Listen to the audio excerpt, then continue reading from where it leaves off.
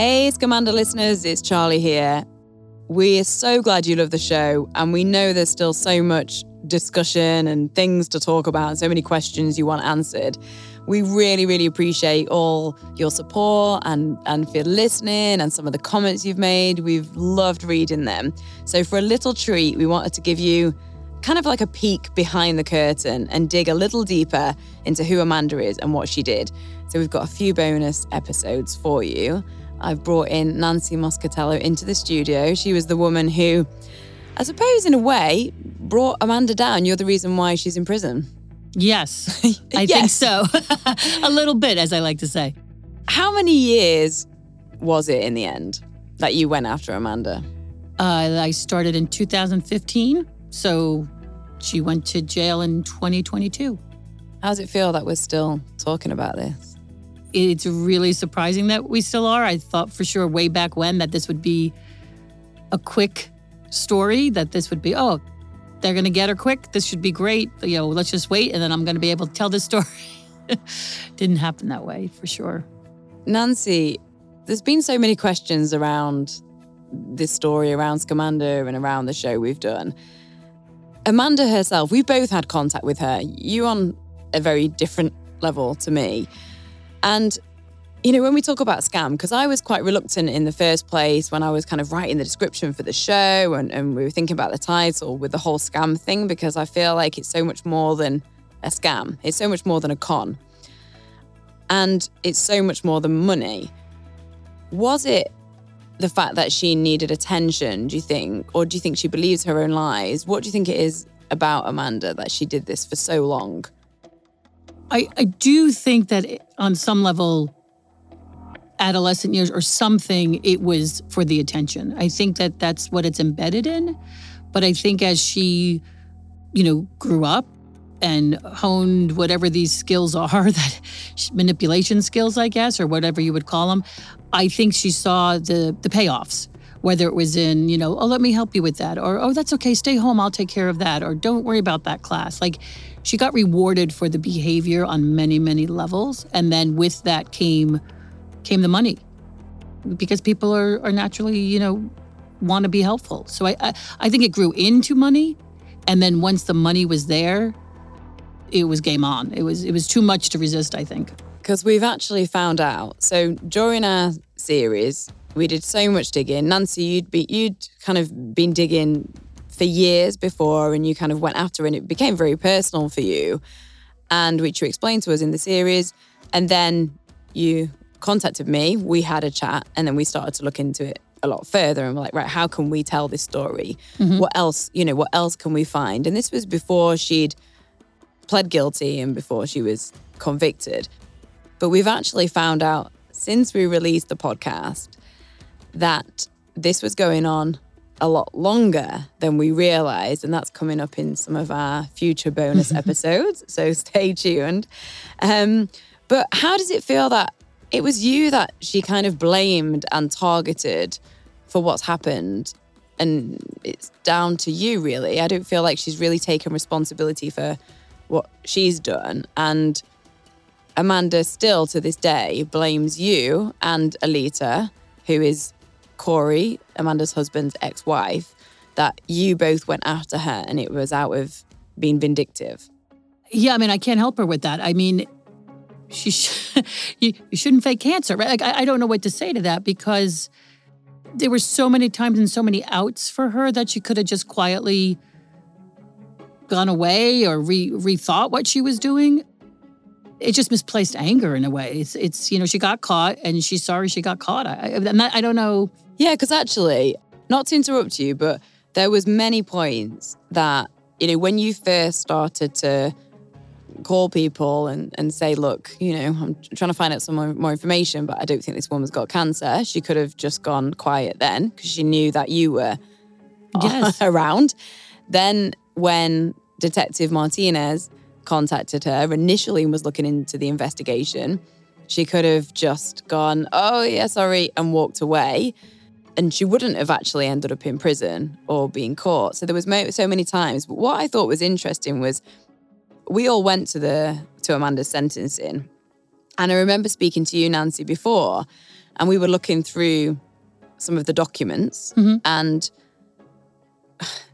the only thing that Amanda contested to was having you speak at the sentencing. Because you wrote a victim's impact statement, because you were actually listed as a victim by the police and by the IRS. Yes, because of, having to go to court and the expense involved in that. So when she did her, like a sentencing brief, which kind of is her "what was me" speech, as I like to say, like to the judge of, these are the things, this is how it happened, whatever she wants to say. At the end of that was, on all of this, please, I want home confined, whatever she was asking for. And the other thing I want is for Nancy Muscatello not to be allowed to speak and read her impact statement in court. And it's like, really? Like, how am I still the issue? Like, don't you have bigger problems, than me? I found that crazy. And then the assistant U.S. attorney had to file a brief back saying, she can speak. Like, she's a victim, and if she needs to speak or wants to speak, or, that's okay. Like, the fact that there had to be this exchange is whatever. I mean, at this point. So you didn't end up speaking, though, did you? No. Why didn't you end up speaking? I think at that point I had submitted it to the judge, and I know the judge read lots of impact statements. And I thought it was important for the victims that she emotionally destroyed, people like Alida and Jessa and Lisa, Lindsay. There were people that it was so personal and so vindictive towards that I thought it was more important to keep the focus on them. How did it make you feel, though, that you weren't allowed to read your victim statement? We included a small piece of your victim statement in episode 8, and I've seen the whole victim statement. I remember when you first read it for us, or you read it to me, you were upset. My sister was loved by so many, when at 41 she lost her life to lung cancer. The anguish my sister suffered, knowing her time with her young children would be cut so short, was ingrained in my mind. It is infuriating to see a perfectly healthy person take on the plight of true warriors of cancer for financial gain and attention. For me, it's a very emotional, I'm kind of connecting all the dots back into my life and why this case became so important to me, or why I wouldn't let it go. And that focus was around my sister, my father, my mother, people that have died from cancer, that, it's still a hole in your heart. And so that was all contained in there. And just on a professional level, like what it meant or what it did to me. But again, I really wanted to just to give some context, so people remember, she tried to discredit you and did actually take you to court to try and sue you for you accusing her of faking cancer. Yeah, for harassment, in various, It will go into more detail on a later bonus episode. I think for me, I really wanted Alida and Jessa to have their day in court, and for the focus to be on them and to show the judge, let the judge hear how they were destroyed. Because to me, that told that Jessa missed out on a year and a half of living with her mom. Like, that's just extremely sad. It makes me think, Nancy, is it goes back to when I was speaking a few minutes ago about the whole word scam. Because I think that's why I struggled with it, because I was trying to sum up this whole story, because it seems so much more than that, and you just put it into words, because it's emotional trauma that this impact had as well. It's not kind of just somebody I went after a con to get some money. Oh yeah. The emotional toll on everyone that donated or is trying to wrap their head around what really was going on. The betrayal, I think, is really the big thing. Again, we've heard from a lot of the different people that donated. It's sure, they got taken to money, and that's annoying. But it's really like, did it dent their spirit? Did it dent their way they look at life? And there's some people it's really scarring. Hey, it's Kaylee Cuoco for Priceline. Ready to go to your happy place for a happy price? Well, why didn't you say so? Just download the Priceline app right now and save up to 60% on hotels. So whether it's Cousin Kevin's Kazoo Concert in Kansas City, go Kevin, or Becky's Bachelorette Bash in Bermuda, you never have to miss a trip ever again. So download the Priceline app today. Your savings are waiting. Go to your happy place for a happy price. Go to your happy price, Priceline. A lot of people have contacted us since. What have you found out since we released this podcast?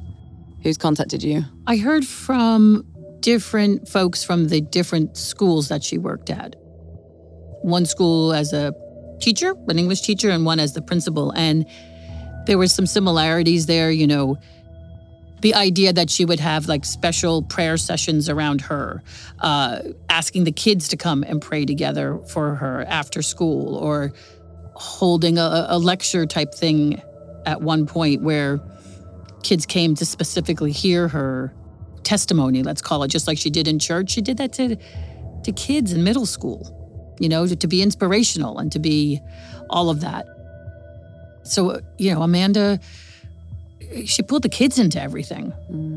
I had quite a few people reach out to me via different ways and through social media. And one of them was called Hannah, and thanks, Hannah. I've reached out to her and she's let me share this story. She contacted me and said that in 2015, she was diagnosed with Hodgkin's lymphoma herself, and her brother's close friend from his church reached out to help me through the process. And guess who that was? Who do you think Amanda. it was? It was Amanda Riley. Hannah said that she began to text, call, Facebook message me, and even sent care packages and a handmade blanket to me. I felt smothered by her and uncomfortable by how happy she was to have another member of the cancer club. She was just too happy to be sick and too happy that I was now sick with her. She wanted me to join clubs and support groups, to go to events where cancer patients can get things for free, etc. Honestly, I tried to ignore her, but she kept reaching out. My husband and brother told me I was being rude and to just accept her help. I remember her actually advising me not to go to Stanford Cancer Center because she claimed to have had a horrible experience with their doctors and said that the treatment and doctors at USF were so much better. To Facebook, and then she kind of carries on and says about before starting chemo and radiation, Amanda sent this care package and then sent me a picture of the care package, which I have in front of me, and a note. I mean, in the care package, there's like books and like supportive messages and like quite a few beanie hats, like a little blanket. There's even some like small boxing, you know, like the boxing gloves you can kind of hang in your car. Oh, yeah. With some slippers as well. And yeah, so she sent a picture of that. And she said, I've been blown away by the lengths she went to in order to make her story real, even reaching out to me, a stranger to her, to mentor me through the process. She was so good, very convincing and so likable. To this day, my brother has had a hard time accepting that she was faking the whole thing. And then she says, thank you again for, you know, exposing the truth. There is closure, comfort and validation for me listening to it. It's really interesting because I've got quite a few more, but that was Hannah, and thank you, Hannah, for sharing with us. And thank God she didn't listen, right? Thank God. And I remember Amanda on Facebook or one of the Twitters mentioning Hannah way back, and I kind of like looked into it, and if I remember right, I think there was a long drive for them to go to Stanford, and like there was like the husband and her would post about sleeping in the car or having to drive in the middle of the night to make sure they were there in time. Like, thank God they listened and got the best care. Yeah, she says, I'm so glad I didn't listen to her and I followed my gut to stay with Stanford. I mean, that's somebody's life. Yeah, why? The audacity to think that, okay, let me give my 2 cents on this when Amanda knew then. She knows she doesn't have cancer. Another person that's contacted me, she says that she met Amanda in preschool. She was my first best friend. I had pizza dinner at her house. Did you know that she was a child? What do you call it when you're in a pageant as a child? Oh, like a toddler's and tiara? Yeah. Yes. She had trophies upon trophies. I grew up with her until she moved to a different elementary school, but we connected as adults. And she says that this podcast is actually helping her put her timeline together. When did I arrange to drop off dinner while she was in New York receiving treatment? When did I ask for her, where's Jessa, because she stopped appearing in family photos? And what it made me think about was even the people that we spoke to in the podcast, they didn't actually know other people's stories. They only knew their own, and they only could see their own lens. So it's kind of putting together the complexity of this whole thing and how deep it went when we collected all these different stories. And even people reaching out now are listening who knew her to kind of put their own story together. People didn't really realize how complex this went, did they? No, they didn't realize the levels. I mean, as you know, we heard from Steve and Lisa, right? By the time I found them, like, I was expecting a regular phone call of, yeah, isn't it terrible she was sick or whatever. When they dropped that bomb of 2010, that's a whole nother level. I remember going, what?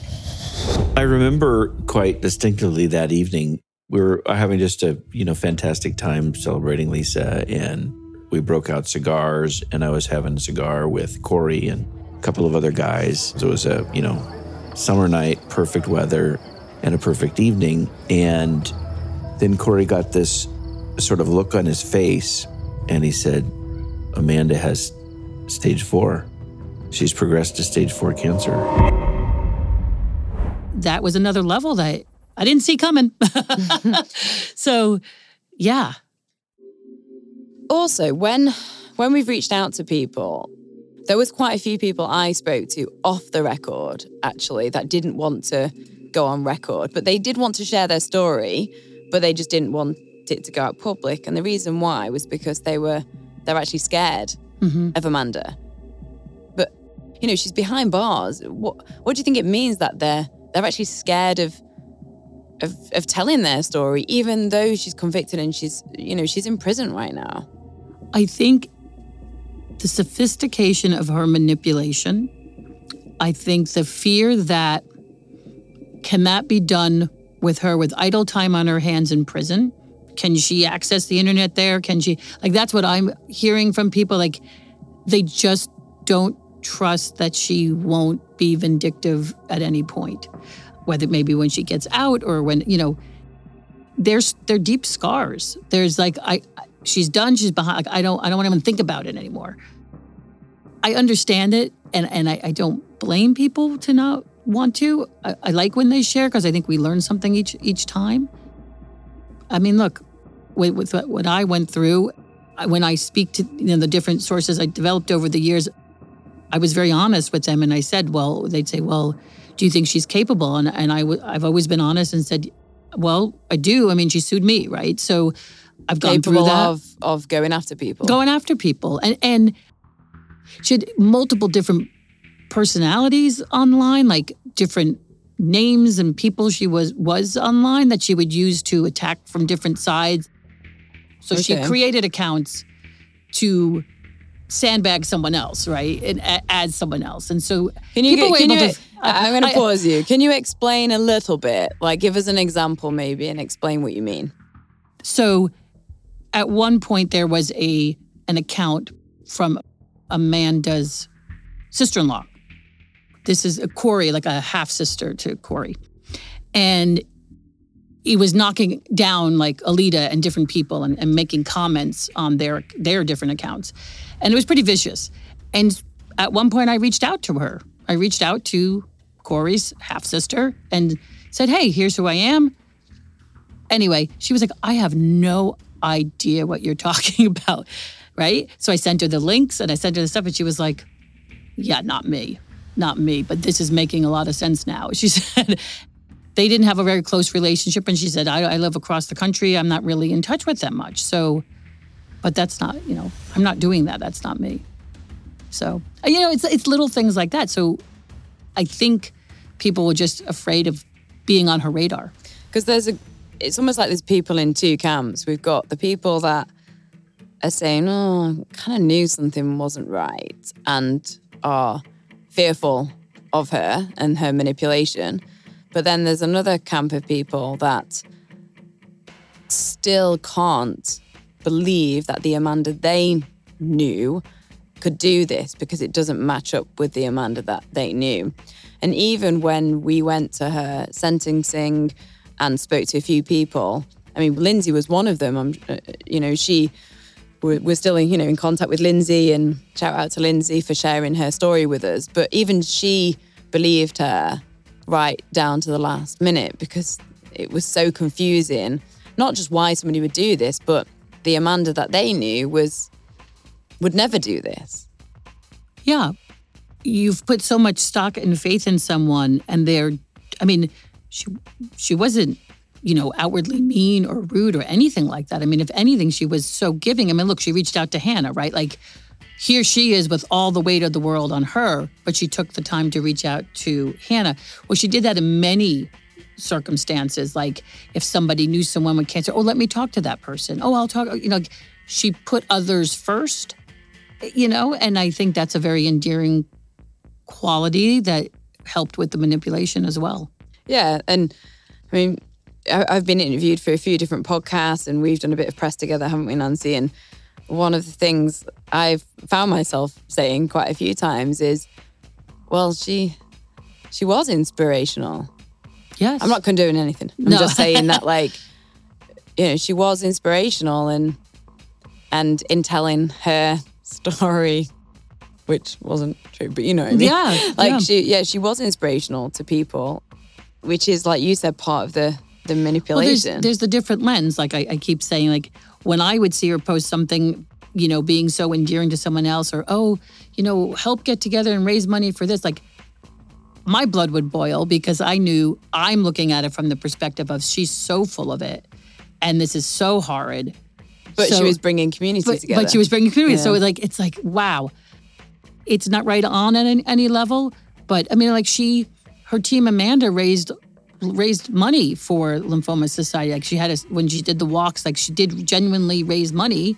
So that, yay for her. But, in the same breath, she's also fleecing them for even more for her. So I think that's part of it, right? You give a little of yourself to others, and then they're just like, oh my God, and then they want, look what she's able to do. Yeah. Right?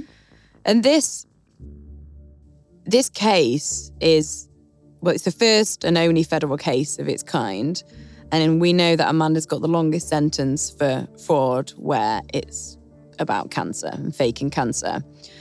And we've been contacted. I don't want us to give any details away because we can't, because we don't want to cause any problems, because we know that there's some live cases going on right now.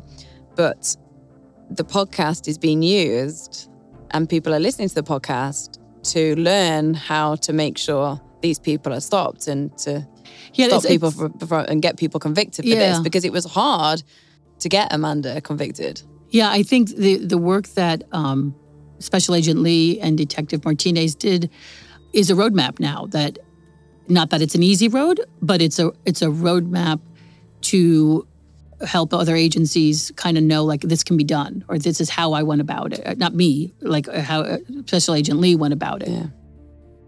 It's interesting how prolific this type of manipulation and stuff is. And now hopefully from this, there's a roadmap of fantastic work that the Agent Lee did, and that it can be replicated. That's the goal. Now there's something out there and on the books that I think may, really help. Have you got anything you want to say to listeners? Just a big thank you. Yeah, no, fantastic. I mean, it really, like, I enjoy reading, going through the comments and seeing the passion and the just the way that they're liking it's the way it's unraveling or how it's unraveled. Now that you're hearing us, you're finished. But yeah. Well, thanks for coming in, Nancy. And we do have a few more episodes, little surprise bonus ones for you. So definitely keep on listening. We're so grateful for you. And thanks again, just like Nancy was saying, we are loving reading the comments. And if your friends haven't heard about it, make sure they do. Go and share. And we'll be back soon. Thanks so much.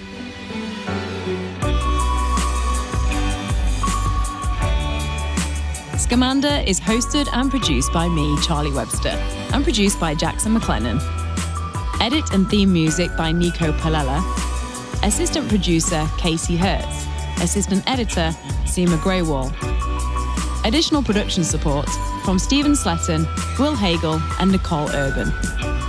Executive produced by me, Charlie Webster, and Nancy Moscatello.